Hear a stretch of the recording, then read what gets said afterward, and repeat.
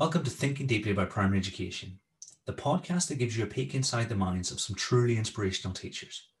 This week, in the very first episode of Season 2, I'm thrilled to welcome Matt Sween and Tom Gary onto the podcast to talk about teacher development, a field in which you'd be hard-pressed to find two more experienced or expert teachers.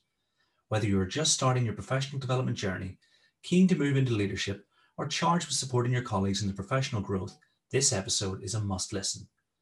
Before we get started though, I'd like to ask a small favour. One of the ways to help ensure this podcast reaches the many teachers not using social media, and by social media I mean Twitter, because I haven't got a clue how to use anything else, is to leave a review wherever you are listening. It should only take a second, and it would mean so much to know that these interviews were reaching those they can help. As a thank you, one reviewer will be chosen at random during episode 8 of season 2 and receive signed copies of Thinking Deeply About Primary Mathematics, The Art and Science of Primary Reading, 100 Ideas for Primary Teachers Maths, and the Research Aid Guide to Curriculum. So without further ado, welcome to Season 2 of TDAPE. Tom and Matt, it's great to have you here, and particularly as this is the first episode of Season 2, and I'm sure people are sick of listening to me and Chris waffle on about stuff in the meantime. But as we always start with our guests in numbers, I think we'll try, this is the first time I've done two people at the same time, so we'll try Matt and Tom, same question, same answer. So my first one is years as a teacher. So I'm... the default would you go first, Tom, in all these questions. That's fine. Yeah, I've been a teacher for 12 years. It's my 12th academic year. The same. I think we've been teaching exactly the same amount of time. So 12 years. So this is, I think it's bang on 12 years, yeah. Last year group taught? Year 6. Year 6. Most important year group? I'm going to say reception for this one. I'm very tempted to say year 6, but I think so much can be laid down in the early years and you can get so much right or wrong in that year group that knocks onto everything else. Yeah, I'm going to say reception. Yeah, I mean, it was going to be that. So I think the danger is to say year 6, isn't it? And that was a really poor way of looking at things for quite a long time, wasn't it? So, I mean, I would say reception. I'll say UIFS as a phase. If I can't have the same answer as Tom, then I would say year 1, because then we're really securing phonics in year 1. And so I'd say that phonics in particular, and that year in particular, if you think about our main goal in primary school, to teach them to read, then I'd say if I can't have reception, then I'd definitely say year 1. Nice, solid answers. Favorite year group? Year 6. I just, loved everything about being a year 6 teacher. It's just unique, and I really like that uniqueness, I think, and the intensity. So I taught year 6 a lot, like too much probably for any one teacher, but which the days of being pigeonholed there, really, if you could get some results. But I think possibly I really enjoyed year 3. I got 1 year in it, and there's something about that year, isn't there? And I've got children of my own, and there's something about that age and the sort of the changes in them at that age. They move from being quite egocentric to being a lot less so, and start to really develop their own minds a little bit. And you start to see that. So I really enjoyed year 3. I know there was, back in the day, it was kind of it was the graveyard year, wasn't it? It was kind of where you'd but actually I did a year there with a very difficult class. It's a really difficult class. I think that's the class that taught me that my personality wasn't quite enough to win everybody over. And I think I learned some harsh lessons that year. But actually, I think possibly year 3. I think that's probably my fondest memory. It's something quite different about that year group. Nice. Yeah. There's a big change happens in year 3 as well, isn't there? After Christmas time, a lot of growing up. Yeah, I think it's since having children as well. Like I think my girl's she's in year 4 now, and there's just something dramatic happens in year 3 to children. So I really love that year. It's probably one of the hardest years I've ever had in teaching, and a very difficult class in sort of Wandsworth. But I look back on it fondly for some reason. They're interesting at that age, kids are. That's a lot of great maths as well. So this one might be a joint answer. You're responsible for the professional development of teachers in X number of schools. Well, I think, so we work with directly with teachers from probably about, I'd say between 30 and 40 schools. We've got 18 schools in our trust, and then sort of, probably a similar number that we work with beyond the trust. I guess the interesting thing about the way that we work is that we're not directly responsible for them. That's they're responsible to their own schools, I suppose, but we get to do the exciting work and develop teachers over a really big number of schools, I guess. Nice. Yeah, it's about that as well. It's probably about that, I think. And we've got a couple of extras as well. So there's ourselves a trust, and there's another trust we work with now. And what's been interesting about that, and I'm just talking, is it's really made us think hard on our training this year, because for a long time we were used to, like, the model for the step was, well, first of all, we weren't satisfied with the variation in NQT training. It wasn't really aligning where we were trying to go as a trust, and so we thought, well, we'll do our NQT training, and so we began doing that. And Tom and I started doing that a while ago, whilst in the program, and then we decided to sort of see some introduction and do a PGCE. So we thought, okay, well, what we're finding we're doing now is retraining them from what we think they should have learned for their PGCE. So there's lots of key things we think they should understand. They should understand, how learning happens, and they should have these basic understanding of mathematics and reading, and they weren't having them. So we, put together PGCE, but what we found this year is that we had to really rethink this stuff, because we'd always been training teachers going back to schools that follow our principles, and are having that same CPD and same training, and so it's kind of sticking a bit more. And one of the challenges this year was to think, we don't always. That's not to say that the schools won't share those. All of those sort of principles with us, but you have to recognise that you just don't have that luxury anymore of knowing exactly where everybody's going to be all the time once they've left your training. So that's been really interesting this year. We rewrote our entire program this year based on that idea that and actually how we delivered it really changed this year. It moved away from being just kind of a solely like residential model. So here I come in, do some training for a day. It's high quality, go back and then deliver it in schools, and that was okay when you knew the schools they were going to and you're really familiar with them and you knew the head teachers and stuff. And I think as we've started to spread, we've had to think a bit more about the model itself. I'm pronouncing the question there, but I think that's been really interesting for us, kind of moving how it started off as being about the trust, and being about getting the very best teachers in our trust trained as well as we could, as quickly as we could, as consistently as we could, and how we've had to sort of think differently when we're less, there's just more people. We need to scale up, really. Just I'll be quiet. No, I love your model, and I think we'll get into it in quite a lot of depth across this chat. And my next question was going to be trying to guess how many teachers you were responsible for. But if you've got 30 or 40 schools, there's no way you can imagine that. So don't even worry about that one. And I think that's okay, can't we? It's about, I think we've got, so we wrote an NQT plus one program a year or so before they did it, because we wanted a 3-year program. We wanted a PGCE through to NQT through to plus one. We wanted that. We wanted to train them in maths in 3 years, not one. That was our thinking, and the same with everything else. So we've got maybe 70 or 80 NQTs, and then about 30, 40 plus ones. But then we also produce training for our own schools, and so we don't just train the sort of new teachers. So that training goes out to our schools. So I imagine at times we're training quite a few more. There's quite a few hundred in our trust. It's odd, really. So they listen to us, to be honest, so much. But yeah, it's quite a few these days. It's quite a few. Yeah, I think the more teachers, the better, in my opinion. Yeah. And then the last one, tweets. I was to check this. I wonder how you checked it. How many you've sent? Yeah. The way I find this out, I couldn't work out to find this out. Yeah, Kieran taught me how to do this earlier, so I had a look, and I was 1,296, which I thought sounded like quite a lot, but Kieran informs me maybe it's not. Is that right, Kieran? That's as far as I can tell, that's the record lowest we've had. How do you find out, Kieran? I'm just literally looking live on air here. I don't even know how to find this one out. If you go to your profile and then start to scroll up, it'll be the number at the top.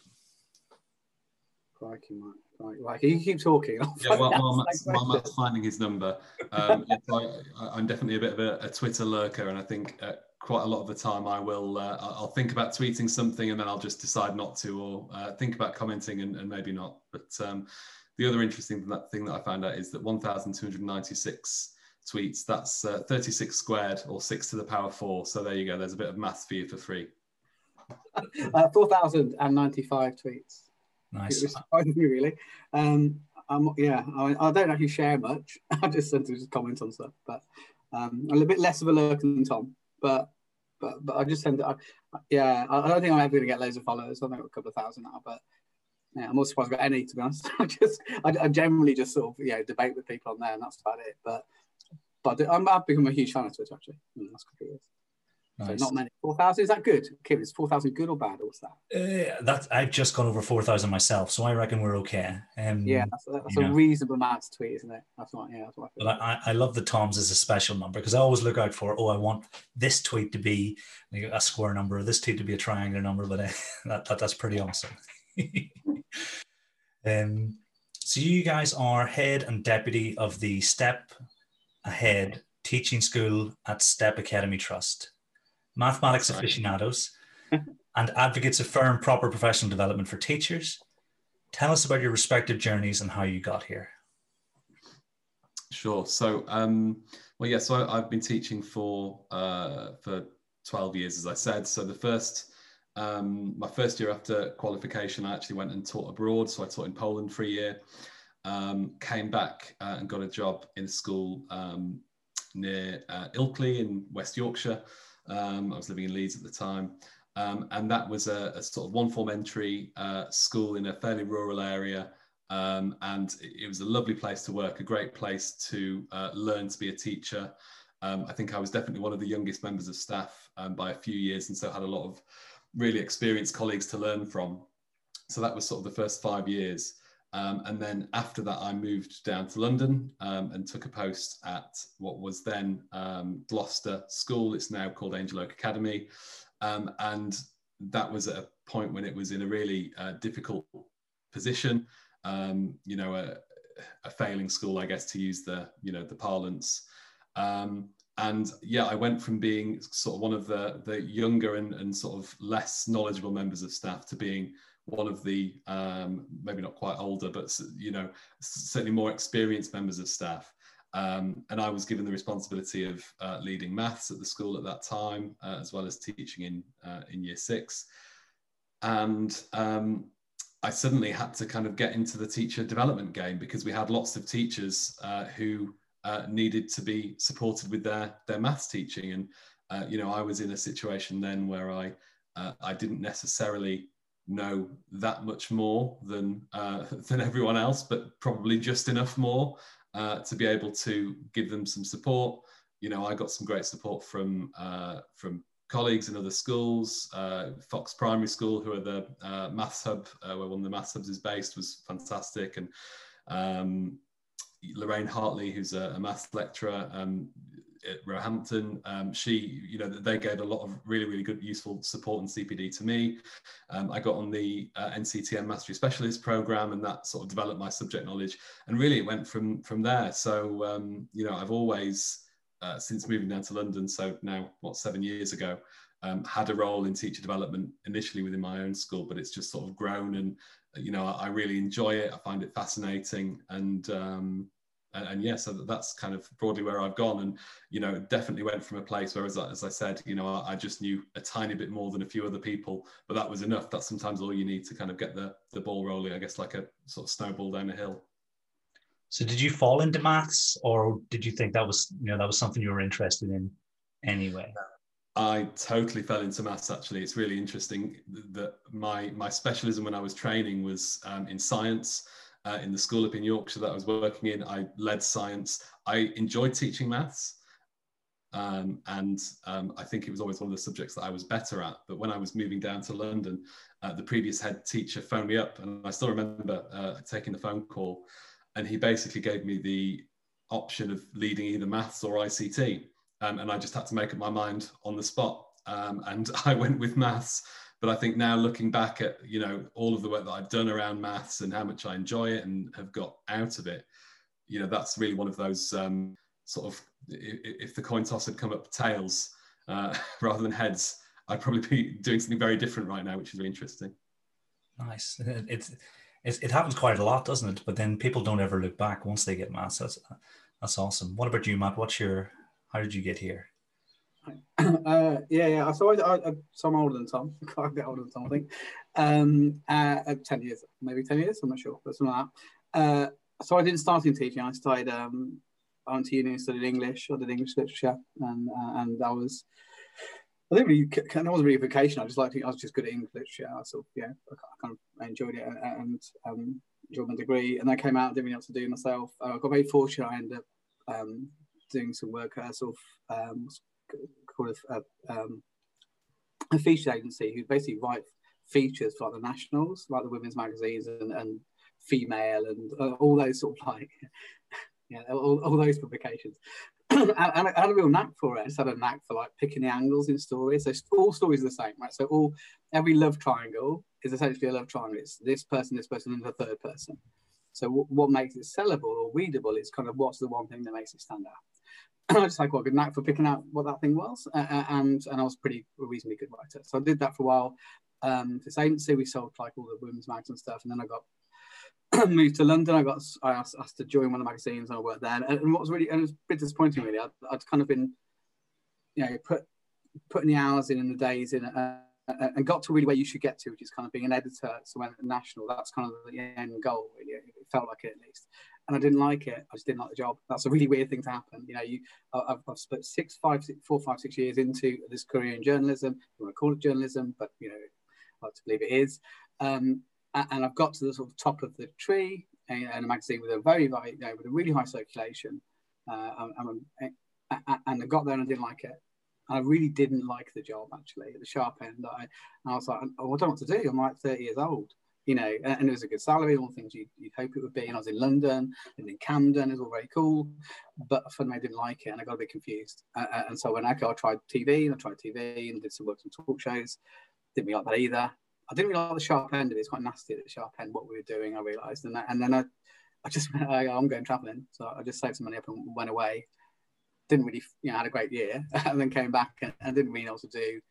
Then did a little bit of work in school side. And then thought, I don't think this is not a good reason to start teaching. I wasn't born to be a teacher.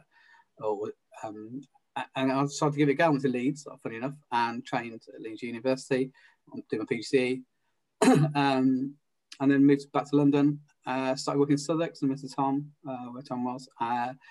I started in the wild west of London. It was. I remember I used to bike to work and get a puncture every 2 days on the needles and glass. And this is no exaggeration. It was just rough hours where I was working. But I loved it. I absolutely loved it. And I kind of fell in love with teaching. I worked in one of the toughest schools, one of the toughest areas. But I made a bit of a difference, and I really liked that. And it was much better for the soul than what I did before.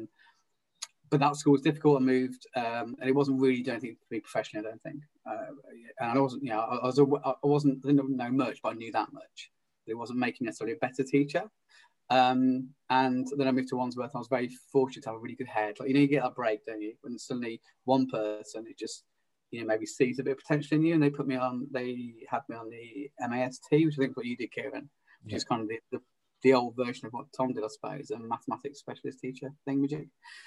So I was like, one of the early cohorts, very lucky to have like Nikki Ashton, who was kind of my sort of mentor back then on that. And just really, I showed to be quite a good teacher. I was stuck in year 6, but became a far better teacher from doing that, and a far better teacher of maths, and then sort of supported in the borough for a bit.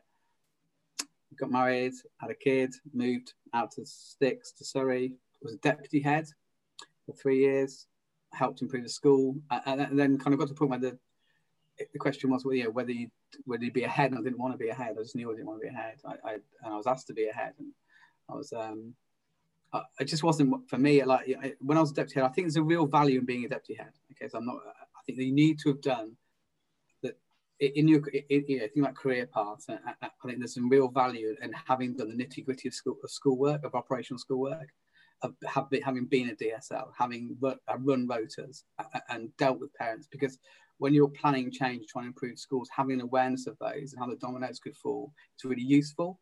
So when you try to implement change and you're planning change, having that awareness is quite a powerful thing to help you sort of disaster plan here, So I did that for 3 years. We really sort of focused on teaching and learning, and then I didn't know what to do again. and I fell into sort of step really, and I commuted for 1:20 for 2 years each way, because there's a role came up where I could do teaching and learning. I was like, well, this is a thing. What's this? These don't exist. And I worked across some schools in East Sussex who just joined the trust had been quite effective, you know, and helped to move them forward really. Met Tom. I think the first time we met, we argued about maths. I'm pretty sure we did argue about maths the first time we met. I remember it vividly. Yeah, pretty violent arguments about your maths lesson. But then soon after we became sort of friends, and I was still in the school, and just like Tom, still one foot in the school. You know, I was still helping at school level as well. But over time, my job just got bigger. We started training more people, and so more was asked of us. And I think maybe last year, was it Tom? We just went full time, the two of us, and started to just train teachers really.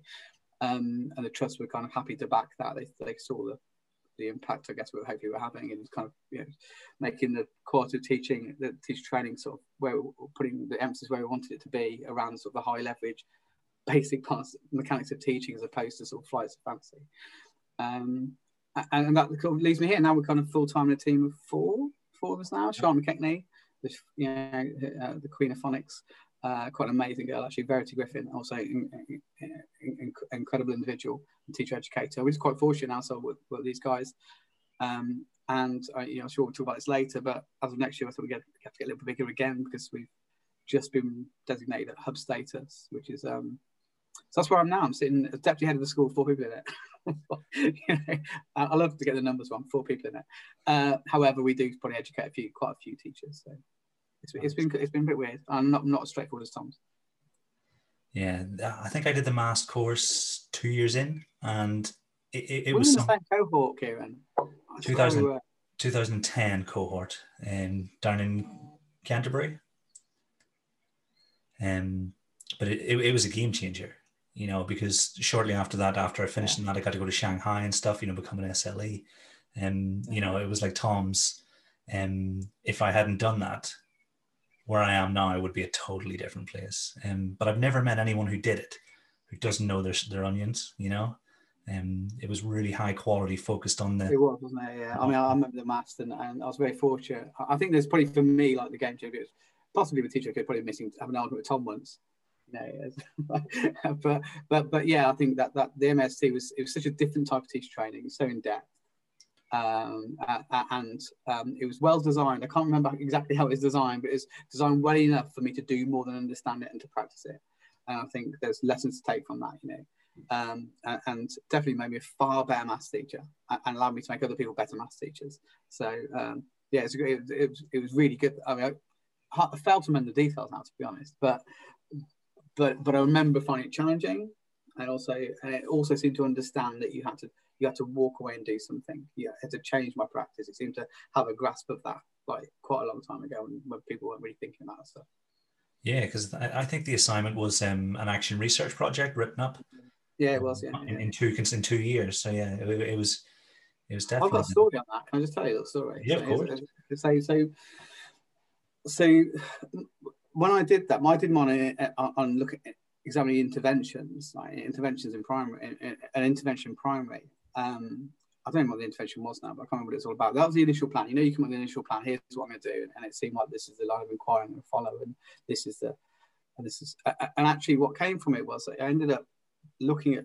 I think when I was just trying to explore phase of coming up with the project, I was kind of, I went to look at the current interventions in the school, and I ended up being distracted by the fact that the children were just, in these miserable places. They were sitting in corridors and spend very little time in their own classes. And this suddenly struck me that I was looking at year 5, 6 interventions. I think that the impoverished sort of disenfranchisement of children that had fell behind, right? And it really struck me. And that ended up being where my project went. And it was about, I started looking into like the impact of last minute catch up in year 6.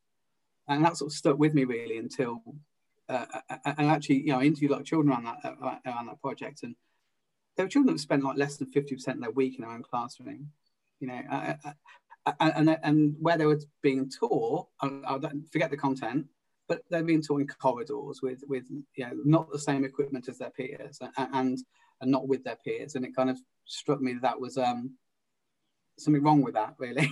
And so when I started working in East Sussex, and I met Tom, and in many ways we argued, we were kind of kindred spirits. And at Angel Oak, they had a same day keep up sort of model going.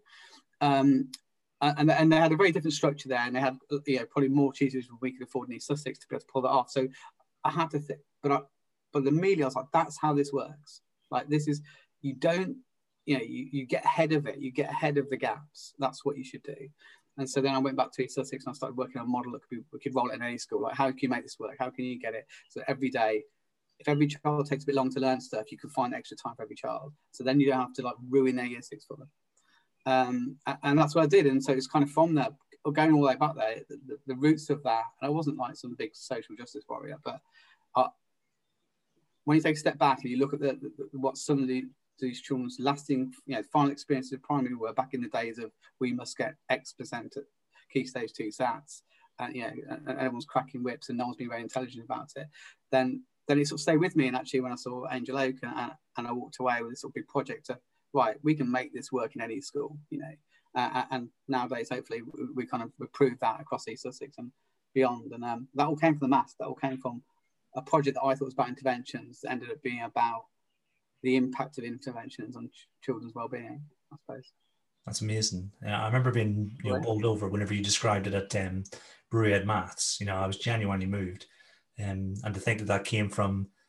Yeah, it came from that. It came from doing so, because you try and find something to do, aren't you? Like, what am I going to look at? And everyone goes intervention. You measure intervention. It starts here and it ends here. You can start to measure the impact of it, and I end up just getting really distracted by it. And then I read around it a little bit. Really, I'm really bad for which research came from where, but I read a little bit around it, and I was just like, there's some evidence around this, like this, it's not all good, the impact of this intervention. It might have made X months progress in X months, but there are other impacts on these children. And I'm not saying intervention shouldn't happen. I'm not arguing that, but I'm saying, is it always necessary? Or could you have done something about it a bit earlier? And I've kind of come around to the fact that that's probably what we should do, is maybe distribute that time differently that we give to children. Like, we're quite happy to take it all off them in year 6 and go, we're going to take all this curriculum off you and we're going to give it to you as maths and grammar. Or maybe we could just be a bit smarter about that, really. Yeah, so that all came from maths. I'm with you 100% on that. That could be an episode on its own. In fact, I'm going to have to pencil that in, Matt, where we talk about interventions and school-wide structures and stuff. But our focus is teacher development, but the teacher development landscape is changing. Could you guys explain, what the sort of big picture changes are at the moment? Yeah, sure. I mean, I think it's a really exciting time to be a teacher educator, and actually to be a teacher, whether you're sort of coming into the profession or you're already in it. I think the big changes are around the early career support, really. So in September, there'll be the formal launch of the early career framework, which sets the sort of standard for support that new teachers will receive. And not just in the first year, as the NQT year was, but obviously putting that over 2 years. Much more intensive training, real clarity about what should be covered in that year, and the actual document itself is a fantastic document. More support for mentors, and sort of alongside that, really, that there's the DFE talks about trying to have this golden thread of CPD. So the early career framework is kind of I suppose it's currently the most ready part of that golden thread, but they're also commissioning a review of ITT. And so that's going on at the moment to, look at what the provision is and maybe what could be developed in the ITT sector. And then also, through to leadership with the revised MPQs, again, the new frameworks for the MPQs. So the 4 existing ones are being replaced by 6. Well, some are staying the same, but it is a new framework. And yeah, so, a much more kind of centralized, formalized approach, I think, which I think some people probably don't like, perhaps. But I think certainly from my point of view, what it does is it kind of codifies the importance of really high quality, well structured, well thought through development for teachers. And I think it pushes us away from this idea that when you have finished your teacher training, whether it's a PGCE, a BA or whatever it is, that you're somehow ready and that you're going to be, you're a good teacher, you're ready to go, and you're just going to maybe get a bit better in your career. It's just not true. And I think that's kind of a lie that has been told and believed within education for a long time. That I certainly thought that, in my NQT year, I thought I was amazing. I thought I was such a great teacher. And I look back now and cringe at some of the things that I did. But because I kind of believed that system, and that I'd done my training, I was qualified. I had my GTC number. I was good to go, and I think that couldn't be further from the truth. So, I hope that alongside that, the sort of codifying some of that key knowledge that teachers will need. I hope what the changes do as well is just signal to new teachers, like when you've qualified, you're at Everest Base Camp, you've come quite a way, but there's a lot further to go, and that's fine. That's absolutely fine. That's absolutely normal, and you're going to be really, really well supported going through that. I think just to add to that, and you've got the MPQs being done, and this idea of a thread that what they're also trying to sort of do something about is that classic sort of teacher plateau of effectiveness. Where he goes for like the first 2 years, and it just plateaus because nothing really ever happens. And the new MPQs are sort of the three new ones that have replaced the M, are kind of allowing that constant professional development. At its heart, it's right, it's correcting what it's trying to do. Now, whether the materials that we've seen are really good, and they seem to have hitting the right beats. So I doesn't say it won't be even better in a year or two's time, or whatever. But it seems to be a much smarter approach to teacher development, not just ECT. Like this, now there's a plan for teachers. So you start here and you continue on this journey. And once you'll pass your ECT, then you can look at behaviour or teacher education or teaching and learning curriculum and start to specialise in that area. Then maybe another before you start moving to senior leadership. It's interesting, isn't it? Because you look at sort of pay scales and the old it's just kind of you're getting all these various descriptors against pay scales, but nothing necessarily supporting you delivering the expectation within that descriptor. Now you're meant to be leading a core subject across the whole thingamajiggy, the whole setting, and yet the last bit of proper training you had was when your first year of teaching. And I maybe did. I'm sure I did some weird leading from the middle program. That's the only thing that was thrown at me back in the day. It's far smart. It's far smarter, I'd say, that as a concept and as sort of like as a structure than what's gone before. I think it will offer people more opportunity to get better quicker. And we've seen what the materials. Obviously, we're working at the moment with the ECT providers that have been sort of the government, the DfE has recognised, and the materials are really strong. And actually, their understanding of teacher education is really strong across the piece. So, on the practical side of it, what it kind of means to schools, actually, is worth saying, is that in the second year, people have 5% release. So now, your second ECT teachers will, which is like half every 2 weeks, isn't it? That's them and their mentor. But that's, I don't want to get this wrong, as we are still trying to unpick all the guidance, and it seems to change a little bit every day. But that the schools will be supported with that. There's definitely there's a financial support for that. What's really interesting is that the NQT time that's given at the moment, that often becomes just extra planning time or time to photocopy or mark. That's very much about sort of completing gap tasks and readings and learning, and it's absolutely about that continuous professional development. So it's moving away from that model of your NQT day, nothing 6 weeks, NQT day, nothing 6 weeks. It's NQT day, follow-up tasks, to move away from that sort of knowing it and not doing it to knowing it and doing it sort of thing.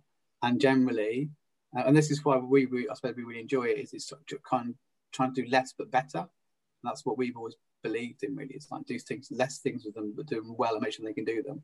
Get the early stuff correct, yeah, so it's interesting, and for schools, I think, you know, it does mean you have to ring fence that time now. You know, that you can't expect them to use that extra half day a week to do other things. They should be doing this self-study and engaging in, you know, some webinars and stuff. That makes sense. So I was just going to add as well, you know, I think the other big benefit of the you know, early career framework reforms and this idea of the golden thread is, you know, to impact recruitment and retention, which are both, you know, big issues currently. You know, I think you know, the teacher gap, the book talks brilliantly about this, but I think, you know, when the data were last gathered in 2017, basically a third of teachers was leaving in the first 5 years. So, you know, a huge proportion, you know, a huge number of people who, you know, a great amount of time and money had gone into, you know, bringing them into the profession, you know, and we need teachers, and then they were just dropping straight out again. And, you know, I think very often that was due to a lack of support. And I think, you know, the fact that this is now codified is really important and sends that clear signal that this is what you are entitled to and this is what you will get as a new teacher. Yeah, as you guys were describing, it's funny you said, I was thinking of the teacher gap and how this system seems to, as you described it, line up with almost the most effective way to train and keep teachers. You know, so it sounds really exciting. I think if you study the sort of like some of the contents within it, then there's the idea, and then there's what's being pushed as the content. So with behaviour management, yeah, and getting ahead of it, not just reacting to it, and sitting, you know, squarely with it at the front of early career training.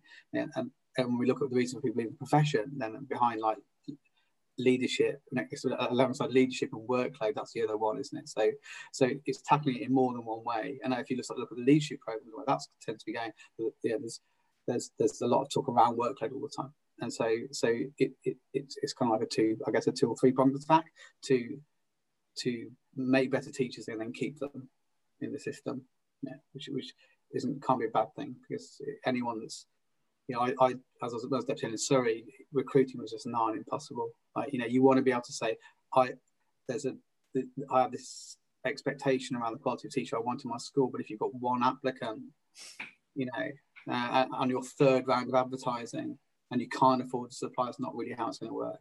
And so I think, yeah, the more we can keep in the system, the better, really. Excellent. Yeah, it sounds really exciting. So obviously you guys oversee teacher development across a wide range of schools. What is it that makes you so passionate about this aspect of education? I think I'd say it's just really important. I think it's such an important area, and an area that's been often neglected or done quite poorly in the past. You know, again, there's this idea that you have your teacher training, and then you know, you're off and you're in the classroom, and then it's up to you. And I think you know, I've seen the difference both for myself as a teacher from the support that I've had given to me, but also from, you know, teachers that I've worked with, what a difference that can make. And I think, you know, what's exciting or what's interesting about our roles and what we do is that obviously when you're a full-time teacher in the classroom every single day, you have a huge amount of impact, but over a fairly small number of pupils. And, you know, and for anyone who's kind of, you know, climbed the ladder in terms of management in a school, you know, you become a, you know, middle leader and maybe have a bit more time out of class than an assistant head, a deputy head, and you'll generally teach less, but you'll have a big, you know, influence over a slightly more distant influence, but over a bigger number of pupils. And I think, you know, our roles, it's almost like another step removed from that. You know, we're not doing the teaching, but through influencing teachers, we're able to have a really, really big impact. And I think, you know, over a large number of pupils. So I think that's what's really, you know, attractive to me personally. I think as well, you know, I am a teacher, you know, in that I enjoy teaching. I enjoy doing that, you know, explaining, modeling, you know, all of those things, but I really like being able to do it with adults as well, and apply those same principles to them, and then get them to do that with their pupils as well. Don't know if I've answered that particularly well. That's but anyway, it to me, isn't it? So there you go. What's my answer? No, I suppose I wouldn't add too much to that. Really, I think I do it because I think and this is not sort of a martyrish thing. I just kind of quite like working in schools in difficult areas. So I always have done. I think it's, but we know that the difference makers are the teachers. We know that's what's going to change outcomes. That's if you want to change the futures of a group of children there, then you improve the teaching. That's what you do. It doesn't matter what else you do. You can do this, that, and the other at it. Like fundamentally, to sustainably improve the quality of teaching, and that's what we get to do. And so, I guess from at the heart of it, and actually at the heart of the trust, and I don't want to do too much about the trust today, but the heart of the trust is kind of like a mission to do that, to improve the life chances of children. I suppose that's one of the reasons I actually joined, to be honest. And through what we do, we kind of that's the big levers to pull, isn't it? Like improve the teaching, improve the quality, and that's I think why the trust supported us in kind of a stronger grasp over the quality of teaching. We were trying to do what I guess in some respects the DfE planned to do, it was doing now a couple of years ago. We're like, we need to control the quality of this and this to make sure that the quality teaching is where we want it to be. And so I think that, and also I'm just really nerdy. Like I just love, I'm really engaged. Like I suppose all of us are here in the sort of in sort of the learning science of learning. I just find the whole thing fascinating. I've become so much better at teaching, in the last 5 years because I've got so engaged with it. And I don't think that was even on my radar. That's why I love the maths so much, because I got to engage in stuff for the first time, and then that seemed to pass, just stop happening. And I was very lucky when I joined STEP that STEP as a trust is really engaged in that, and that was apparent from those conversations with Tom and in the schools you walked into that there's this really weird culture where people would talk about things I'd never heard of, and then I started to read, and I was like, oh my god, this, and and then just it's quite exciting, isn't it? It's quite exciting. I've just been doing a load of work on sort of behavioural science and how to create sustainable change and stuff, and that's just amazing, isn't it? Getting to do that, but that's just completely applicable to what we're doing, because actually what we're trying to do is get people to change, not early career teachers as much as existing teachers. You're trying to change habits and stuff. So yeah, the other side of that is I just think it's really nerdy and exciting. I find the whole thing great, and I remember when I first found about cognitive load theory, you're just like, what? Yes, that's clever, isn't it? And then you start to, I suppose I'm a bit of a nerd. I play board games and other nerdy stuff, and so there's a real part of it that really appeals to me, I think. Yeah, I think, for me, the cognitive aspect, the challenge of thinking and helping as many children as possible, I totally get where you're coming from. Those are the two best bits of the two best bits of education in my opinion. Nice. I think just to add as well, I think something else to reflect on that when we're working across teachers over a largish number of schools now. I think what's really interesting, and Matt and I have both been deputies and both been involved in the leadership of schools, and you've got lots of options as a deputy or head or senior leader within a school to change how people plan, what lessons look like, how you all of that stuff that happens within a school that is down to the leadership team of that school. And I think what's sometimes challenging but also really interesting and and a bit of a kind of like a cognitive challenge, I guess, is planning a piece of development that's going to be just as applicable to a teacher in any school, whether it's a 1-form entry or a 3-form entry, whether they're teaching in year 1 or year 6, whatever the systems are in place or whatever the instructional models are within that school, but that you can still trying to make something that lands. I think that's really interesting, because when you're doing that teacher development as a senior leader within your school, that you and your colleagues have got kind of absolute control. If you want to move from one instructional model to another, if you want to get everyone to model in the same way, you have the power, if you like, and we don't.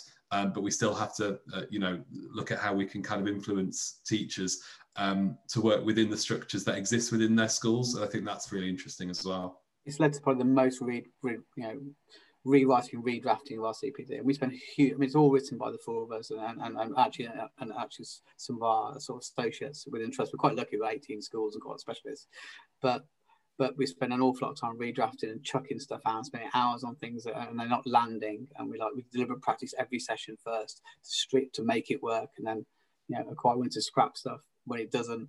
I think it's tricky. It's tricky, isn't it? But it's and I think what we've got better and better at is picking the stuff that works for everybody, and then allowing them to and finding and having a roadmap and taking that back to their classroom and making sure they do something with it. I think that's been the real shift in us, Tom and I, at least over the last 3 years, is moving away from the sort of I know loads about this, let me tell you all about it, and good luck if that lands in more than 1 out of 30 people, to okay, here's this particular thing that's really going to be really useful.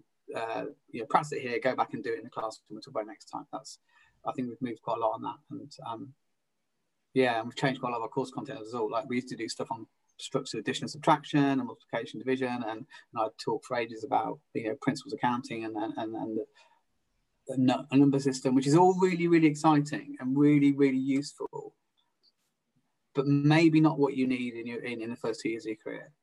Like, maybe what you need then is the really high leverage, sort of big ticket stuff. Like, you need to understand scaffolding, you need to understand about making links in learning, or breaking these into small steps, or modelling, or explaining, which we're applicable every single lesson you're going to teach. And that's one of the big changes we've made. We've stopped being so boutique about our CPD.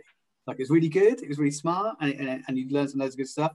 You could maybe use it in term 3 for the 2 weeks you taught that thing. And now what we've got to move towards is everything we deliver with our early career teachers, at least, not necessarily for STEP, but for early career teachers, it is usable in every lesson. Like, it's got an application, and we try and recognise that when we're doing the training, delivering and designing it, and to show people that as well, and to allow them to create that, because or else in many ways, they just work. You're not necessarily changing behaviour, are you? You're hoping it might change. It's kind of like that idea of, and I'm not knocking this, but there's the idea of people having sort of sort of edu book clubs in the schools and stuff like that, which is great, and 1 or 2 people might read those books, but where's the leverage in that?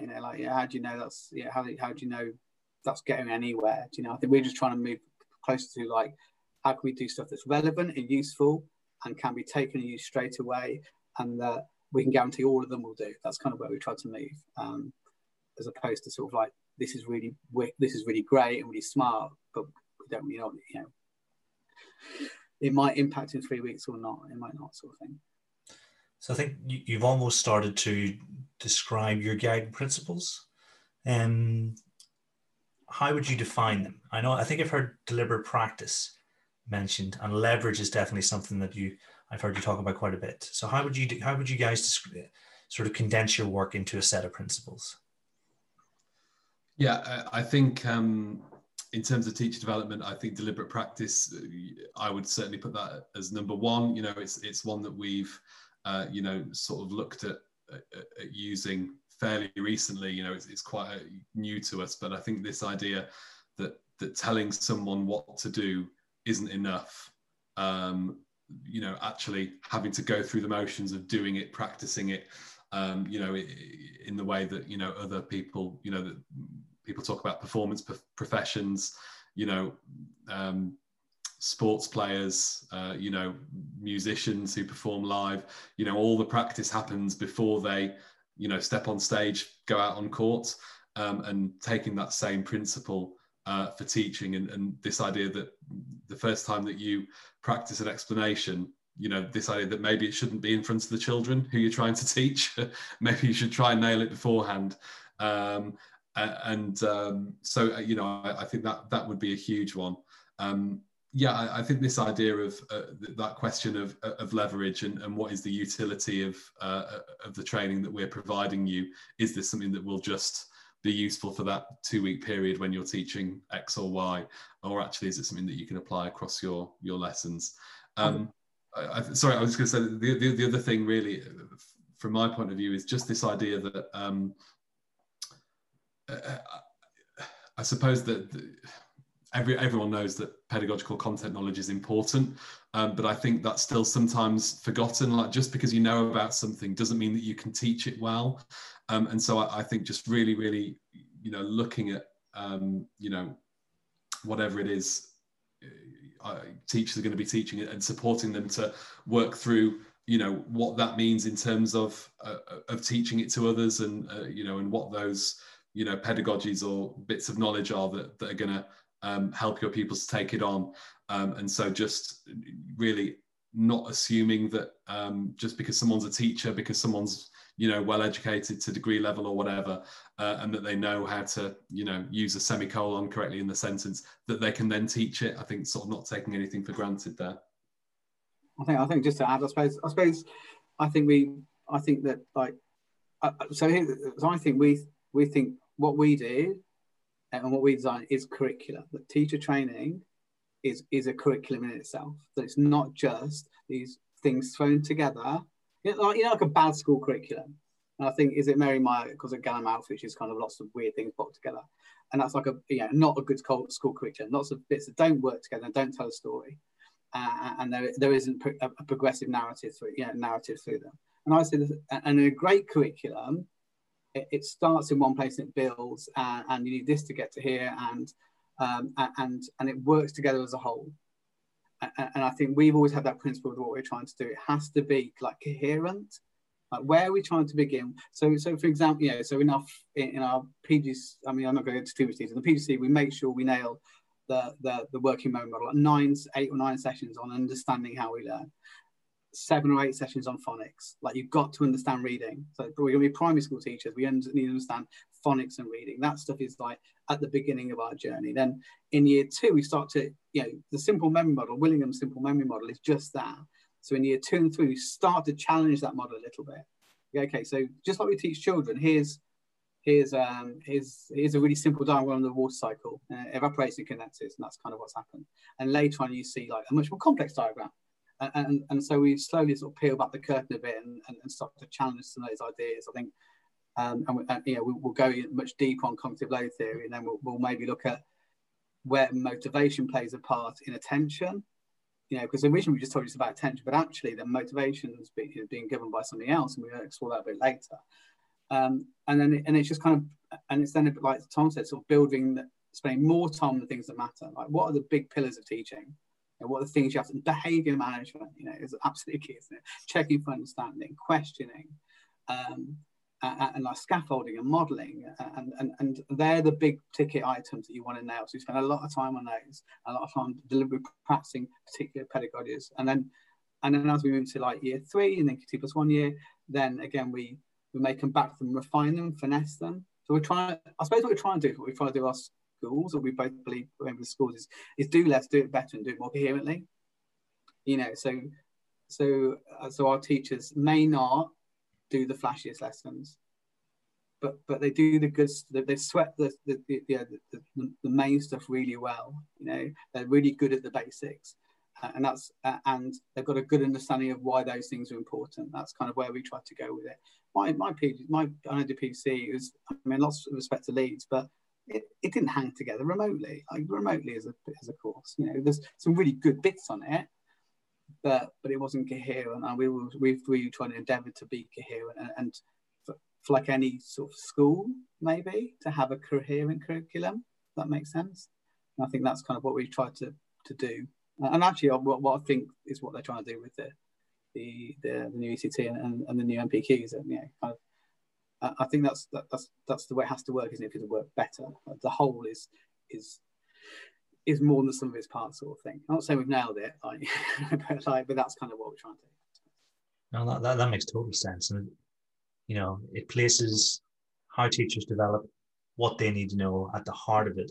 You're not leaving anything to chance. You're going to have high quality teacher by the end of that journey. We've got really consistent teachers. It's really interesting. We go and watch our NQTs, and like they're like, you know, and we're not anti ideas and creativity, but like we've usually got them hitting the main beats of teaching quite well. You know, their explanations are good, their modelling is strong, their handover to the children's good, their check for understanding is in place, they've got a number of techniques, they know how to check for understanding and short answers, they've got another technique for long answers. You know, we've over time we've told that story to them, and we've gone to practice it, and by kind of like, you know, we're turning out some really, we'd like to think people, but do you know what they are? They're miles ahead of me. When I was like in year 2, I wasn't that good. I don't know, I think I was that good even on my last couple of years of teaching, you know, or at least I didn't know that much, you know. I don't think that's necessarily about bigging up the quality of our CPD. I'm just saying this, maybe that's just doing it in the right order sometimes, like, you know. Yeah, I'm sure that people are much better CPD than me or Tom and about, you know, on how to explain something, but maybe it's when you tell people how to do that, you know. Yeah, I wish I was at the start of my career again so I could go through that route. Yeah, me too. I can't. Yeah, I think I've learned more about teaching the last 5 years than I learned in the first 5, and that seems the wrong way around to me. But, you know. So, in your opinion, what's the single most important aspect of teacher development? I'm going to come back to what I said before, which is practice. You know, getting teachers to practice what they're going to do, the moves they're going to make, the words they're going to say before they step into the classroom. And I think just this idea of the know it, do it gap, which Matt talked about, this idea that just because you know that you should do something, just because you know how to do that thing, does not mean that you're going to do it in practice. You know, our habits are so strong. And, you know, teaching is such a complex environment that as soon as we're in there, you know, we're forging habits from our first day of teaching, and these behaviours that become habitual. And then if you ask someone to sort of take, you know, what might be one decision that's kind of built into like a framework of 20 decisions that have kind of become like a meta habit, if you like, to then say, change that one thing in the middle of that. Just isn't reasonable, and we can all see why we might not do that if we don't sort of deconstruct a little bit, focus on that one particular area, and just get them to run it again and again and again. And you know, and it's this idea as well. It's not just practicing until you can get it right; it's practicing till you can't get it wrong. You know, we're going to keep getting you to do this. Again and again, and I think, you know, one of the challenges that we've had throughout COVID is that obviously our training for the last 12 months, or, you know, almost to the day, has moved online, and, you know, and we've continued running our training. We think we've adapted it really successfully, and we put a lot of thought into how we can make what's normally done in person work online. We have continued to do deliberate practice online because we think it's so important, but I think we're also aware that you know, there are just inherent weaknesses to doing it online, and I think when we you know, when we can get back into the training room with our teachers, you know, that's what we want to be able to do in you know, in person, really, because yeah, I do think that's been a real game changer for me. And you know, this idea that just because I used to think that if I showed someone a piece of CPD on how to teach something or how to explain something, I'd just be baffled if I didn't see that in place in their classroom the next week. I was like, what's happened? I just told you about this. I just literally told you how to do that thing. And now, you know, I realize that actually it's not about being told, it's about actually doing it and practicing it. It's giving adequate time to add to that, the adequate time to make the changes you want to make. Like, you know, and even at school level, you know, I look at, and we're both from, you know, worked in quite a few really successful schools now, like, you know, that come from places where they weren't so effective, and like rushing any sort of change, whether it's teachers, whether we're all teaching in school, teaching NQT, like, you know, not understanding the amount of time it takes to make changes. and you know, spending more time on the one change you want to make than the one trying to do 100 things at once. You know, not trying to, you know, we strip down our training. We're constantly like reducing it to like the very, you know, the most essential components. And equally, I mean, and this is just a referencing, I mean, one of the most interesting things about STEP, and I don't want to, I'm trying to be a trailer, but I'm a bit of a fan of some things we do. Like, we don't have like the big 1.5 hour CPD every week, like in schools. It's just, you know, cumbersome things. It's the end of Tuesday, and really you've zoned out by like, you know, even if it's a really good CPD, you kind of zoned out through tiredness by 5 o'clock. So we have like just two a week. They're like maximum 35, 40 minutes. That's so much better to play with, you know. So when you introduce a new technique, then you can go introduction and model, deliberate practice, and in 2 weeks you've done all that. Or you can we just introduced a new history curriculum in East Sussex, and it's been designed by like 5 schools, and the CPD to deliver that with the practice was like 14 sessions long. You know, it was given the time to breathe. And I think often, like, you know, we're throwing too many things at people too quickly, and we're not thinking about how long it takes to get change to happen consistently and sustainably. You know, and not like that sort of like just 3 or 4 doing a good job, but everybody doing it and being competent in doing it. So it probably sits within what Tom's saying, to be honest, because it is about practice and about time. And I think understanding and being confident enough, and I think probably why I like STEP is it's a brave trust. It always was a brave. It's been a brave since I've been there.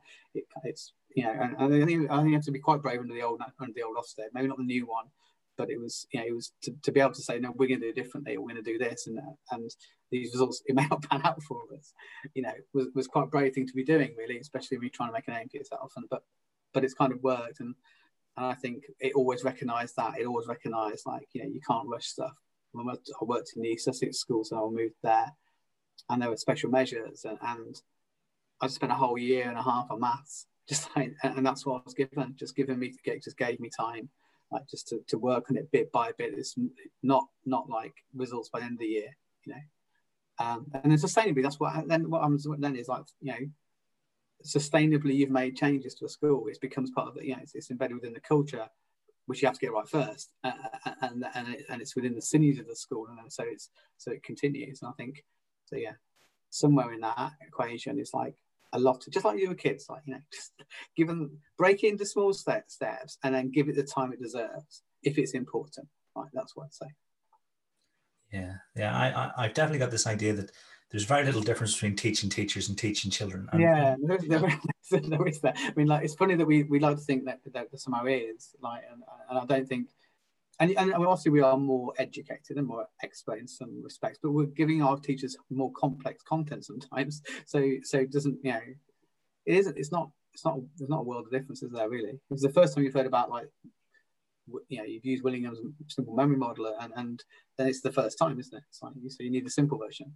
Yeah, I think what's really nice about that similarity as well is that, you know, we get to practice what we preach, and we get, you know, sort of a bit meta in our training, and we'll say, right, you know, we've just done, you know, we've just done this bit of retrieval with you from the last session. Why have we done that? And you know, how could you take this back into your schools and do that? Yeah, I think you're right. I think that's probably broadly true of a lot of teaching, really. You know, I think, you know, the differences between, say, teaching in the early years and teaching in year 6 or primary to secondary are often set up as very different, and I think that there's often, you know, much less difference there than you might think, or than a lot of people think. And I think, yeah, the same is true of teaching teachers. Yeah, just everything you're saying tonight can be referenced back to what we do in school with the kids. Yeah. It's a good way to think about it. One thing I've noticed during this pandemic is the amount of time I actually need for CPD, you know, because I moved my CPD online, and I don't want people on the screen for an hour. So I've been doing 30 minutes, and I've got just as much across. But like you say, being really streamlined, and that's definitely something I'm going to take forward.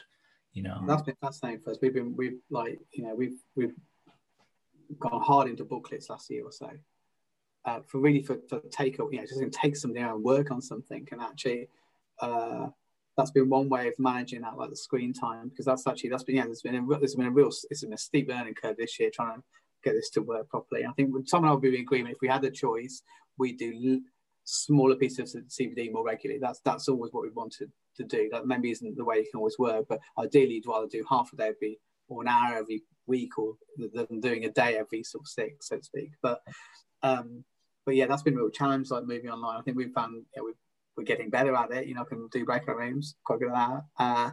And we've started, we've learned to let people turn the cameras off and just listen to us. Like, you can get a bit precious, can't you, about like attend. But if you use your question right, you can keep them on the ball. So we've got better at that, but it is interesting, isn't it? Like, with knowing you've got less time and knowing they've got less chance of hanging in for an hour and a half. But I think what you said about doing less as well, like, that's definitely what we found. And I think, where we have tried to introduce, that time to get off the screen, to reflect, to write in a booklet, or to read something, read an excerpt or something like that, or do a bit of scripting, which is one form of deliberate practice we do quite a bit of. And I think what we've realised actually, and I'm sure this is something we'll take back into our in-person training when we're sort of back, off Zoom a bit more, that what in person we would have been, say, 1 hour of content. Now that we're online, we're almost like, we think this needs to be 2 hours of content. And then when we go back to the training room, I think we'll want to try and keep that, and that idea of doing less, narrowing down, and giving more time, and that time to reflect and breathe. Excellent. And so I think you alluded to this earlier on, Matt, because we know from studies, such as those by Kraft and Popeye, that not all schools grow their teachers equally. What is it the schools that are strong in this area do so well? I'd say that there's a certain relentlessness, and it's kind of inbuilt into the school culture around professional development. And I think, I talked earlier about when I started at Angel Oak, which is the designated teaching school, when it was Gloucester School. And we did have a fairly young, fairly inexperienced staff. Many of the staff had just joined the school, so were quite new. And the head at the time, Tim Mills, who still works within STEP, he's one of the executive directors of primary. He introduced this idea of these 2 45-minute, staff meetings, sort of shorter sessions that Matt was talking about. But there was just this relentlessness, this idea, we need to always be developing. We always need to be improving, so that we can do the best for this group of children. And actually, at the time, this group of children who had been absolutely failed in their education. I was teaching year 6 at the time, and, these were children who, for a variety of reasons, had a very, very, very poor educational deal. And so, I think that there has to be just a relentless drive. And the thing is, I don't think that can ever stop. I think, an Angel Oak, it is now outstanding, although, that's obviously not everything. And, it gets good results. It's an incredible school. And I still, I was there today. I still love being there. But that focus on development hasn't stopped. The staff are very, very expert now. There are still teachers there who have been there for that sort of length of time. But it's this idea that we can always get better. We can't ever rest on our laurels. We never stop developing. We never get to the point where we think, I'm good enough. So I think that's the biggest thing for me, I would say.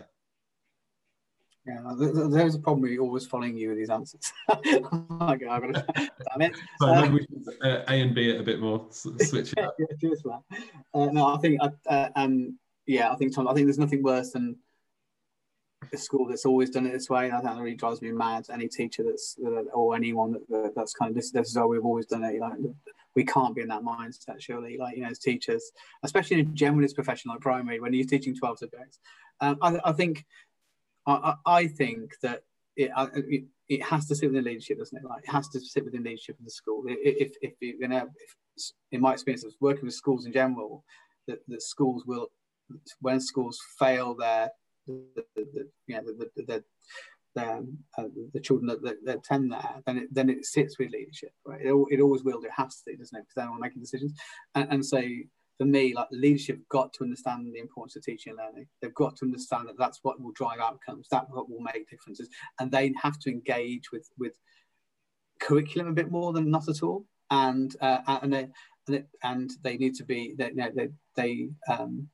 they need to understand that it's those things that they're the two levers to pull to improve things, you know, and that's where the folks need to cut away the chaff for everybody else. So, you know, I'm not all about reducing workload for workload's sake. I don't think you can't reduce everything, but you can make people use their energies in different ways. And so cut away the stuff that's not useful and not making a difference, and let them spend their same hours on things that are important and will make a difference. And that could be, you know, that could be removing, and it depends on the school and the cohort, really, couldn't it? But don't have staff meetings full of operational stuff. And what a waste of everyone's time. You know, you can still put in an email, and think about, you know, every opportunity you can get to cut away the fluff, to give people time to engage in the more important stuff. Because people, when we understand that, means you understand that teaching is a thing to work on and improve.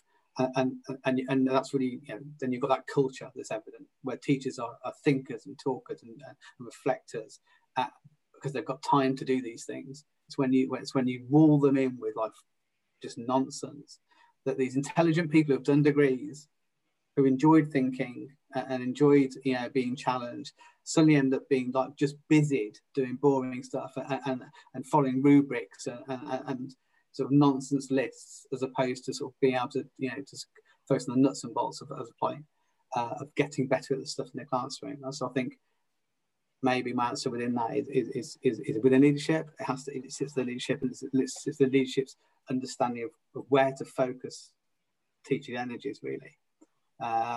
And where to focus their energies, I guess. You know, I mean, of course schools have rotas, of course schools have Christmas fates, but there's ways they shouldn't fill up your staff meetings, especially, you know, if you've only got 6 a term. You shouldn't have one on the swimming gala, whatever it is, you know, something you can put a bullet in.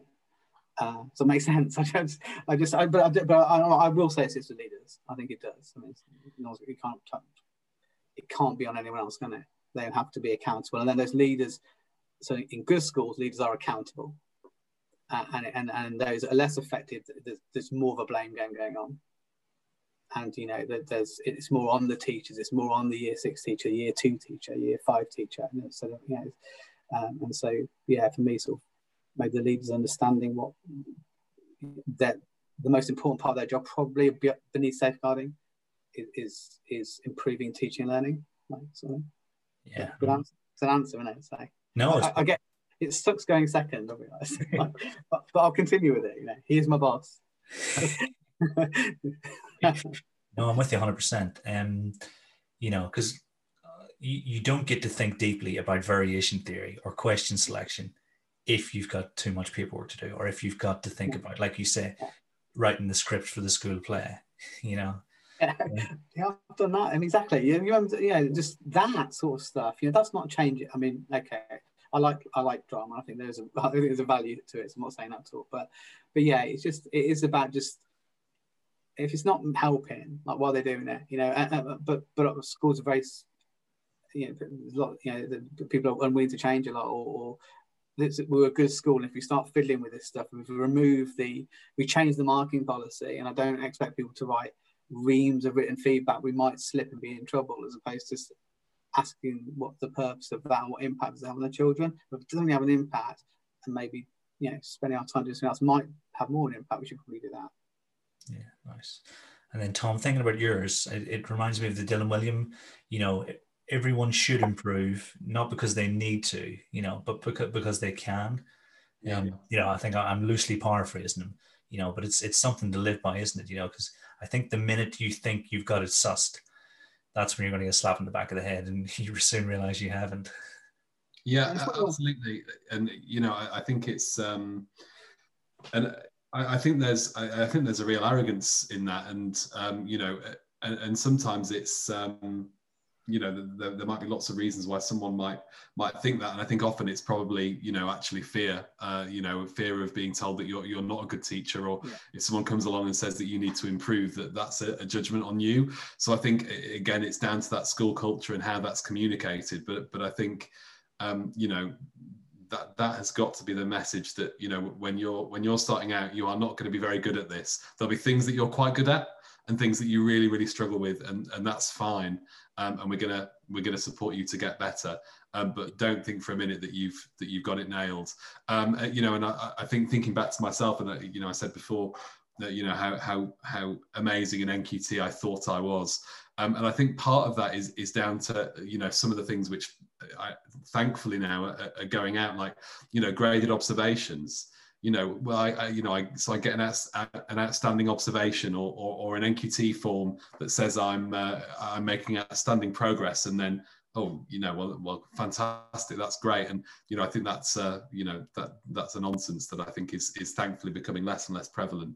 But we can always improve. We as teacher educators, we're always looking at each other's work and picking it apart and going through quality assurance, because we can always do our stuff better. And I think in fact, Matt, you sometimes pull me up because I can sometimes be a bit too negative about something that I've just delivered, and it's real thought. I mean, we're a bit too critical on work. It's already been to like 3 filters. We all look at each other's work and literally deliver the session, see how it goes, and pick holes in it. And then, but still, you at the end, like, you're never happy. You're never like, but I think it is creating that sort of safe culture, isn't it? Like whereby it's okay. Like we're going to make a few mistakes on this, but that's absolutely fine. If you need, but we'll get there. But equally, you do want to make it, the chance of success to be quite high. So if you do too much at once, the chance of lots of failure, and then people, whatever you tell them, are going to start feeling they're not good enough. And so the onus is still on you then to break that down into like achievable pieces, and when you're trying to improve things and improve teachers, but then also to accept that they are, even in its most granular form, we're going to make the odd mistake, and that's cool. That's not a problem, because that's kind of what we do here, and that's we're just all about. Like trying things out, getting a bit better, let's reflecting, and I think that's the point I'm trying to make here. I think what's really hard as well is the messaging of that, because what's really important to bear in mind with teaching is that, like, yes, you're going to be supported, and yes, you're going to make mistakes, and yes, you're not going to be good at everything, and that's okay. But I think what's also incredibly important to communicate is, however, your year 3 class are never going to get another year 3. You're teaching, in primary, this isn't one lesson in their timetable. This is them, 8/10 of the time. You're going to be teaching them, and they're not going to get this time again. So now, I think the way that you square that circle is that, that isn't down to the new teacher. That's down to the support that they get, whether that's from their mentor, from their senior leadership team, from their co-teacher, from us. That onus isn't on them as a new teacher, but I think also it's important for them to be aware of that fact. That it is, teaching any group of children for that amount of time is a big responsibility.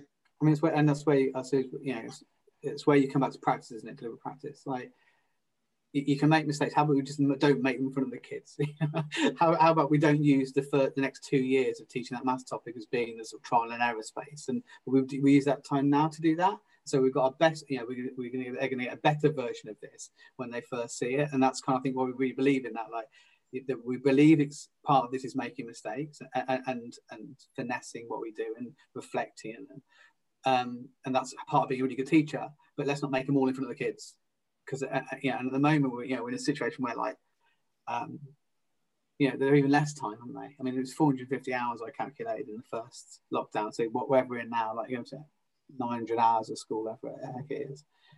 So every hour's even at least as important as before, if not more. Especially for those reception year 1 children who've kind of missed all the early stuff. So I think hopefully that kind of all makes sense when you think about that. On the one hand, you want them to be to not worry too much, so you try and make it a safe place. You try and make them a safe place to practice, and then so then the kids are not getting like, you're not pushing the first cock up in front of the kids. Like, we all make mistakes in teaching, but I made most of mine with the children, you know, and I've got one of my small bugbears about mastery, and I'm a big proponent of, like, I guess the McCaw sense of mastery, and you know, really in trying to keep them all together, and it is that it can cover up not very effective teaching. Like, you know, I'll give them an extra day for this. We need an extra 2 or 3 days because they need the extra time. And sometimes that could just be because the teaching wasn't good enough, or we're trialing something on them. And so we're having to do the deliberate practice with the kids. You know, we're practicing our teaching in front of the kids. And so we're trying to get better at it, using them as kind of, you know, accidental guinea pigs, so to speak. And so I think that's, I suppose, was such a big deliberate practice. I just think it avoids that. Deliberate practice isn't just, I think for a long time I thought it was like, you know, let's practice. And it is this, let's practice like a wait time, or let's practice, you know, various TLAP techniques. But deliberate practice is equally writing exit tickets, or it's equally practicing scripting a conversation with a parent. You know, another thing you really don't want to be like getting wrong the first time you do it with them, you know. And so in that sense, it's got massive utility, because you can pretty much do anything as practice.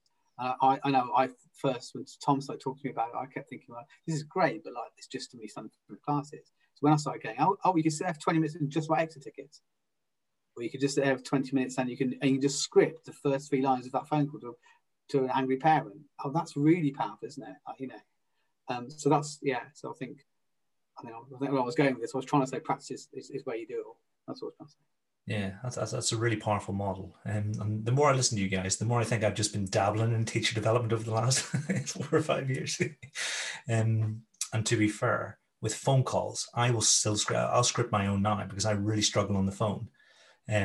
We all do it. It's one of those things that you realize that when you know, if you're making that call that you're worried about, you're saying it over and over in your head.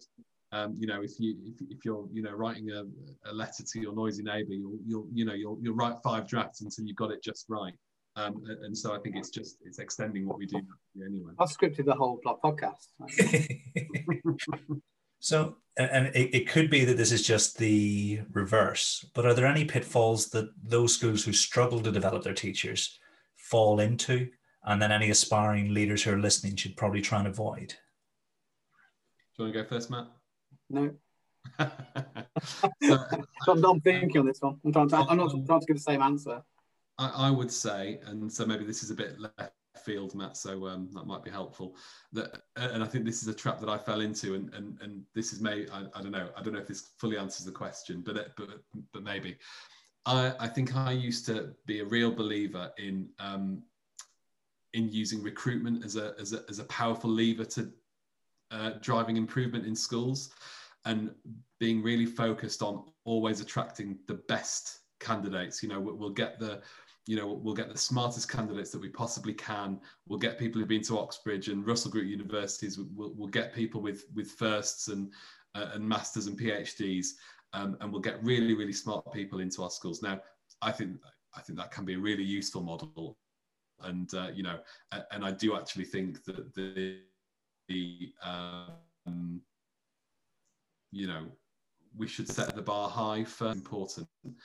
However, I think the danger is that you sort of fall into a trap of thinking that if I've got teachers who aren't as good as I want them to be, I'm going to spend all my time sort of measuring them rather than developing them.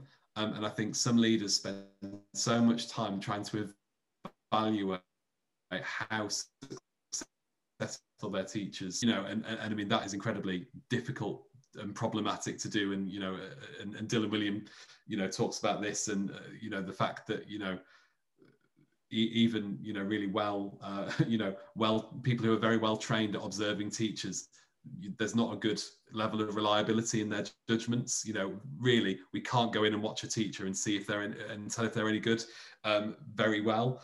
So I think so many teachers, I'm losing my thread now. So many leaders focus on evaluating teachers, identifying the poor ones who actually may not be poor, and then, you know, moving them to a different year group, and then bringing in someone who's great. But actually, you know, it's this idea of just focus less on that and focus more on development, always on more on development, train them more, support them more, help the teachers that you've got to get better. Because I think, you know, again, coming back to, you know, recruitment, you know, we're not in a situation nationally where we've got people clamoring at the door, desperate to become teachers. You know, if we had a load of, you know, really smart people desperate to become teachers, then maybe that might be a model that we'd want to sort of advocate. But currently we just don't have that. There isn't this huge swathe of amazing teachers out there just waiting to be recruited, and we just need to find them. You know, we have the teachers that we've got, so let's support them and let's spend time getting better. So yeah, I think to summarize that, basically spend less time trying to tell if your teachers are good or not, and spend your time making them good. I think I've got a different answer for this one. I would have given Tom's if I'd gone first. But yeah, no, so I think there's something in sort of like being responsive to the needs of your teachers. Okay, so I think you need a responsive CPD, PD offer to your, so you're going to have headlines that you're trying to push through. Okay, you may have a headline, maybe handwriting, whatever, but also you need flexibility in your system to respond to what you're seeing in the classroom and what's coming through from that sort of that informal data, that sort of anecdotal data. And I think that, you know, the very best CPD is flexible and responsive, and although and not rigid. And you know, I'm not saying you shouldn't plan things well and sequence things well and have a plan, but also you've got to have some elasticity in that to respond to what's happening all the time. And what you often see is kind of like, you know, well, we're going to do these 2 sessions on this and then we're all going to get it. That's just invariably how it never happens, you know. Or, well, this term we've got 6 sessions on it, you know, teaching speech. I don't know what it will be now. Let's just say PE or something, right? Nothing wrong with that. Absolutely justify that. But you know, I'm walking in the classroom and the checking for understanding is not there. But I can't respond to it because I've pinned this CPD down to the end of the year. So it's you know, that sort of unresponsive CPD that comes from not really knowing what's going on in the classrooms, or and being too rigid about how. Yeah, you should have, like the teachers, you should have a rough idea of like what the sequence you're going to teach. But at any one point, you might find you need to revisit this or spend more time on this, or this prerequisite slightly missing, whatever it might be. And so you've got to have the flexibility in the system for it not to be like a conveyor belt with no room to move. And so I think that when schools get it wrong is when they're not thinking about their own teachers, and then they're bringing something in and go, okay, we're going to do this 6 weeks, do this, and then it'll all get better, without paying really any attention to like the classrooms themselves. And I'm, you know, I think and I've really learned that in working in East Sussex with a really amazing head called Jeremy Meek, like phenomenal head teacher. I haven't worked with some of the heads Tom's worked with, so you know, there are also some other amazing heads who step and beyond, but he's the best one I've worked with, who completely nails that. Like, he's workloads, there's no unnecessary workload. He's in the classrooms all the time talking, and then that CPD is responsive when it needs to be. You know, so if we need to do a bit of work on our, I don't know, so our checking for understanding, then there's room to do that. We don't just plow and ignore it because we're trying to push through X, Y, and Z. And I think that's been, you know, so yeah, something in there about being responsive. Maybe it's all a bit like teaching, isn't it? Really, it's all a bit like, you know, you've got a plan, you've got a curriculum, but you have to be responsive to the needs of the learners. And when you fail to do that, you leave more behind, don't you? So. I love that you both responded in a positive way to what could have been quite an ostensibly negative question. You know, what are the pitfalls? Actually, you've both gone, this is something that you really need to make, you know, front and center. And I think, Tom, I'm going to be playing your bit back.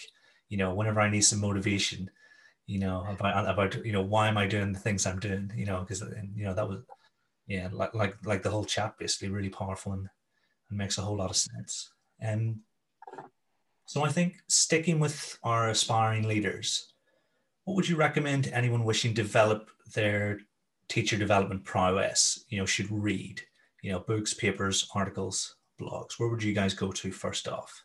For me, I think Tom and I will maybe agree on this. So at the moment, I think so I've engaged with, I've been fortunate enough to sort of do fellowship in teacher education, I think it's called, but with Harry Fletcher Wood. I'd say that at the moment, I think I've learned more about teacher education in the last year in his company, not maybe about particular subjects and domains, but about some of the sort of like the nuances of education working and being efficient than I have anywhere else. So I'd say, in a quick answer to your question, follow Harry Fletcher Wood, read what Harry Fletcher Wood reads. Not that it's all right, not you agree with everything. And this is not an advert for Ambition, it's an advert for Harry Fletcher Wood, who I think is probably, for me, the person. If you want to quick in, have a look what he's reading and what he's putting out there. Have a look, maybe read some of his blog posts. He writes a lot around this stuff. Josh Goodrich is another guy. So he's the. I actually had a chat with him today when I was on the phone. Who's, if you want to know more about coaching, so think about the things we're interested in, I would say those two guys. Is that good enough for now? I'm going to go and check my kids. But I would say as a follow, Harry Fletcher Wood, Josh Goodrich, and then read some of their blogs, read some of the papers that they post, and that's a pretty good shortcut. That, because I'm really bad at remembering who wrote what and what which those papers written by, by who, by whatever. So I was like dreading this question if we had it. So I heard it on the other podcast. I was like, I never know whoever wrote anything. Tom's really good at it though, so I'm going to give the short answer, leave him to it. So I would definitely agree with Matt on that, and I've also been on that program, the Teacher Education Fellows, and it is incredible, and that's really supercharged my knowledge around teacher education. I think in terms of books or sort of papers, so I think in terms of deliberate practice, I definitely recommend Practice with Purpose, written by Deans for Impact. Practice Perfect, which is the Doug Lemov and Erica Woolway and one other author whose name escapes me right now, and Ambition Institute's booklet, the Deliberate Practice Handbook, which can be freely downloaded online. So they're kind of the three in terms of deliberate practice I'd recommend. In terms of books and sort of teacher development, especially for leaders, I definitely recommend Get Better Faster and Leverage Leadership, both by Paul Bambrick-Santoyo. Especially Get Better Faster. I think if you're a mentor, a coach, an instructional coach, anyone with a responsibility for working with new teachers, that book is absolutely superb. I think it's kind of an obvious one, but just in case it's not, I think Teach Like a Champion. That's a book that I came to later in my career, and it fundamentally changed the way I taught for the better and made me see so many different things in such a different light. And I think, that's such a good template for supporting your teachers. And then I think, Matt kind of alluded to this, the sort of some of the papers that Harry Fletcher Wood and Josh Goodrich might share on Twitter, but Mary Kennedy, who's an American researcher, she's got a couple of great papers, Passing the Practice of Teaching being one, and there's another which name I can't remember, but it basically looks at how CPD affects teachers. I think with those papers that they're absolutely fascinating, but that's when you start to get into that kind of sticky sort of liminal space where you think you've got a model nailed on. Oh yeah, great, I'm going to do deliberate practice, I'm going to do instructional coaching, this is what my CPD is going to be, and then you read that and you realize all the reasons why actually it's not as simple as maybe we've been making it sound for the last hour and a half. But really, really fascinating reading, really, really useful. But yeah, I think, Practice with Purpose, Practice Perfect, those would be my two big ones though. I'd agree. I'm terrible. So Tom and I couldn't work in more different ways. I give him nightmares. I'm the man with like 700 tabs open and documents open from the 6 weeks ago still on my computer. And I can never remember who wrote anything. I've got pages of notes everywhere. So I dread any question that says specify some research or name the author of the book. I've got no idea. I would have read it, but no. Tom though, fantastic. This system for remembering these things. I'm really good at it. I'm good in the moment, and it all becomes a cluttery mess After go and re-find stuff for like when I write CPD, I'm like, I read this, where was it? I go through like 9 papers trying to find it. Who said that then? Yeah, it's that I'm the most inefficient worker in the world. I think you've both done a brilliant job, because I think the people who listen to this podcast are quite avid readers, and you guys have given them a lot of new stuff to go to, you know, because we've got some firm favorites on the show, but it's always great when we hear stuff that actually, oh, that hasn't been mentioned before, and there was a lot there from both of you. So Right. Yeah, that's excellent. So becoming a teacher is never easy, and it can take, you know, as you guys have mentioned, years to get to the point where, you know, we're treading water. What do you look for in your early career teachers, you know, to get a sense of their chances of becoming great teachers? I think I'd say, and this may be a bit of an unusual answer, and I'm gonna credit this one.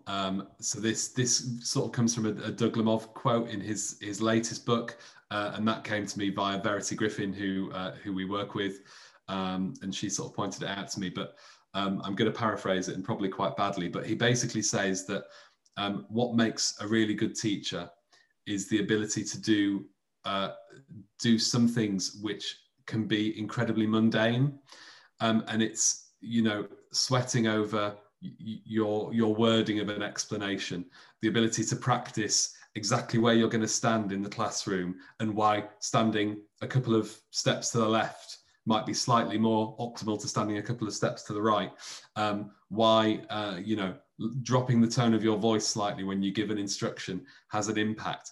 And it's all these things that can appear really mundane.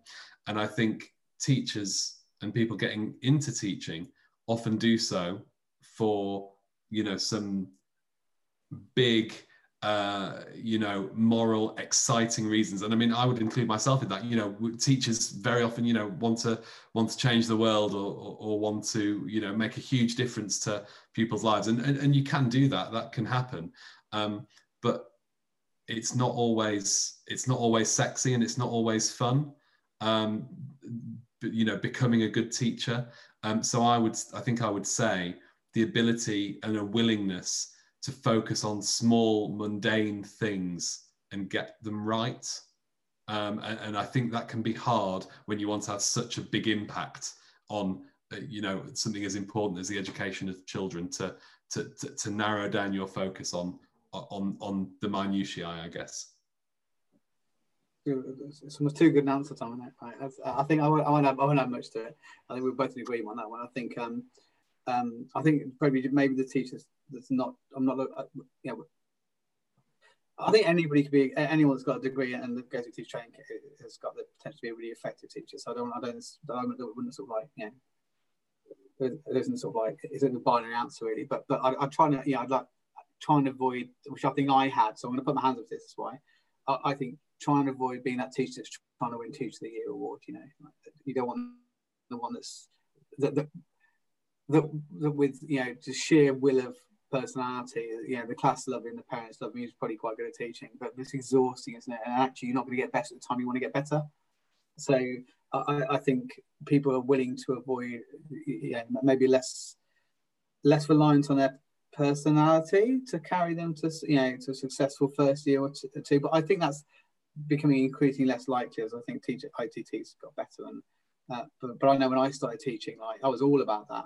You know, I was quite showman. I was really smart, quite funny. All these things that, you know, that won you plaudits from the parents and the children. And I was all right teacher, but I don't listen to anybody properly for a couple of years, because next door was this teacher that wasn't really doing much, and the kids loved me more, and I got bigger cheers in assembly and everything else.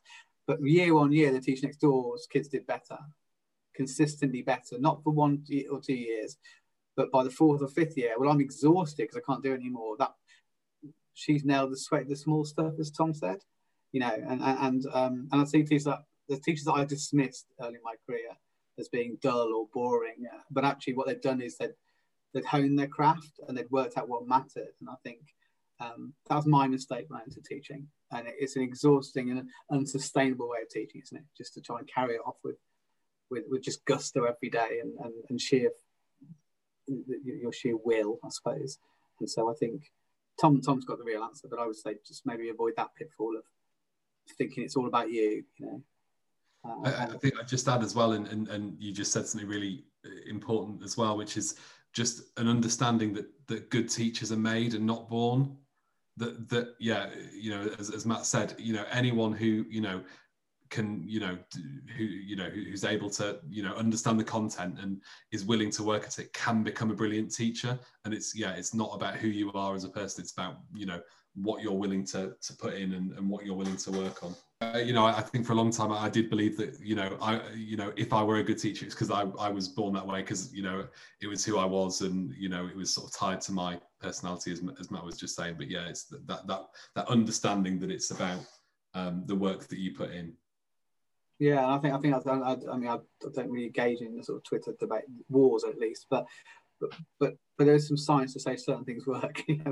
There's some pretty safe bets in teaching that if you nail these parts, then you'll be pretty effective at what you do. And I think probably just recognizing that we have codified and pinned down some aspects of what we do that generally work, and that it is teachable. You can teach people how to be better at teaching, and just be willing to listen to that.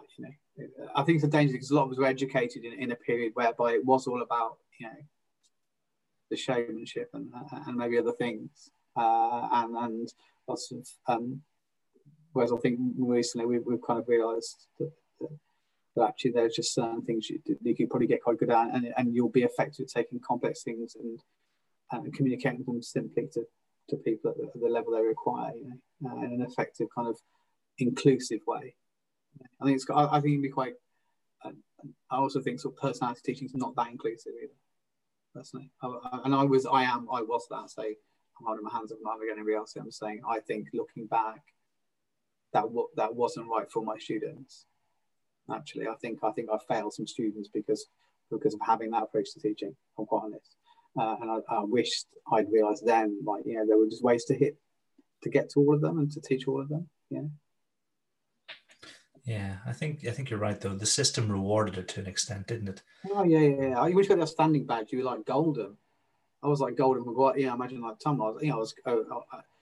I'd naturally figured a few things out about teaching. I'd figured out small steps quite early in my career. Weirdly, I'd figured out you need to break stuff down. I got my head around that.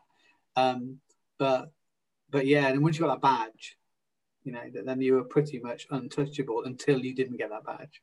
At which point your world fell apart. It didn't happen to me, but I've seen it happen to people where they're like good observation, not a good observation. Every spotlight in the school's on them. And it's all so unhealthy, wasn't it? That sort of period in education. I think they definitely value. It's possible to be an introvert and model really well and explain really well.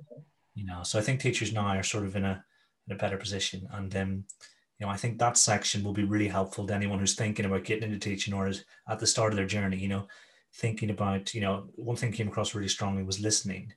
If someone's listening and paying attention to those small minute details, then like you say, the rate of progress is going to be rapid, but it's diligent work. But I think the more I'm alive and the more I learn, the more I realize that anything worth doing involves that kind of diligent, due process, and really putting the hours in, so it makes a lot of sense.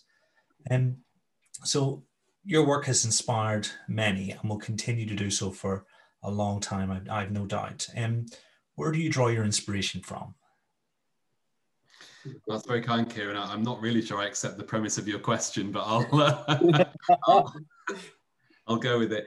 I think in terms of education, I would say, there are some big names out there in education, and individuals, schools, organisations who do incredible work and are very, very well known for that work. But I think, just the idea that also out there are a load of amazing schools that you don't know about, that no one knows about, and I think there's something inspiring about people who just quietly go about and do what they do really, really, really well. And that's not to say that the big names, you know, aren't inspirational either. And I think actually a lot of the big names fully deserve the plaudits that they get, and I don't think they've sought them out either. So I'm absolutely not criticizing that, but I think there is something very impressive in just, you know, being content to be really, really good at something, work really, really hard at something, and just do so, you know, quietly and get that sense of satisfaction yourself that yes, we're doing something really, really good here. Because I think there are an awful lot of teachers and an awful lot of schools like that, I think. That's a good answer, Tom. That's a really good answer. Sorry. I'm not sure. I'm meant to add that, if I'm honest. I think Tom answered that really well. I do. I'm not trying to be evasive. I think, you know, as teacher educators, I think you'd be hard pushed to look past Doug Lemov, wouldn't you? It's the guy that codified it, you know. We might be on iteration number 5, but that's pretty. Yeah, look at the most effective teachers and what are the common threads. I think that's interesting for me. I think maybe he's inspirational in that sense. He's got me to look at teaching as a craft. You know, that's a boring answer, but it's everybody's answer. But it's my answer probably. You know, kind of Tom's, which is far better. Far better. Me, Doug Lemov. Anyway, yeah. Yeah, but I think Doug Lemov's an excellent example of someone who is a big name, but is completely deserving of that. You know, has done an incredible amount of really hard work, and is actually, you know, incredibly, you know, self-effacing. You know, not in it for the plaudits and things like that. You know, he just does something really good, put it out there, and is quite rightly, you know, had it shared really, really widely. I think, Matt, you have been in a really difficult position all night because Tom's knocking all these answers out of the park, you know, every time. What are you suggesting, Kieran? Well, I think we've done equally a brilliant job, but you know, but when some of the profundity in the first answer, you're like, well, where do I go from here? Oh, that one just go for Lemov, man. Just have Lemov. Great answer, Tom. Good. But yeah, I'm also like. Yeah, I've also just video called out my eyes are like sources. This is my 8th hour on video, so but it's been brilliant actually. It's been a nice way to end the day because most of it's a bit business, so to speak. This has been really nice. Yeah, it's been fantastic. Do you have any final advice for school leaders? I think I'd say, and again, I know I sound like a broken record. If you're not looking at deliberate practice in your professional development in one way or another, you're missing a bit of a trick. So, you know, go away and just read Practice with Purpose. You know, it's free to download online from Deans for Impact, and just have a read of that and just think about how you can start getting some of that happening in your PD. And it can be in a very, very small way initially, you know, largely theoretical sessions with bits of practice at the end. You know, and it can be very light bits of scripting and things like that. But that would be my biggest tip, even though that's probably not a big surprise. No, I would say, I suppose, for leaders, I guess, I'd take stock of what you're doing and how you're asking teachers to spend their time beyond the classroom. And ask yourself, is that the best use of their time? You know, and is that the best use of time we want to continually improve teaching and learning? I think that's something I've done more and more, and I know that, and I now work with, you know, so Jeremy makes a great example of leaders that's all they ever do. It's like, you know, okay, where is there more opportunity to focus on development of teaching and learning, and teaching in particular, or on curriculum, which of those two maybe. I think just do that and then be a bit brave. You know, what I would say actually, just to the people out there, I've been through a few of the new Ofsteds, and it pays to be brave.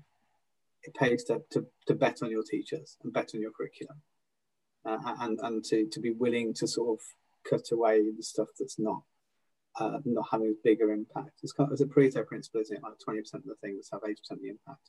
Just try and, you know, that 20% of things is teaching, basically. It's being on and teaching, isn't it? So my advice would, if it is, I mean, Tom's right. If you're going to spend time spending on instructional coaching, that's probably that's the highest yield sort of spend.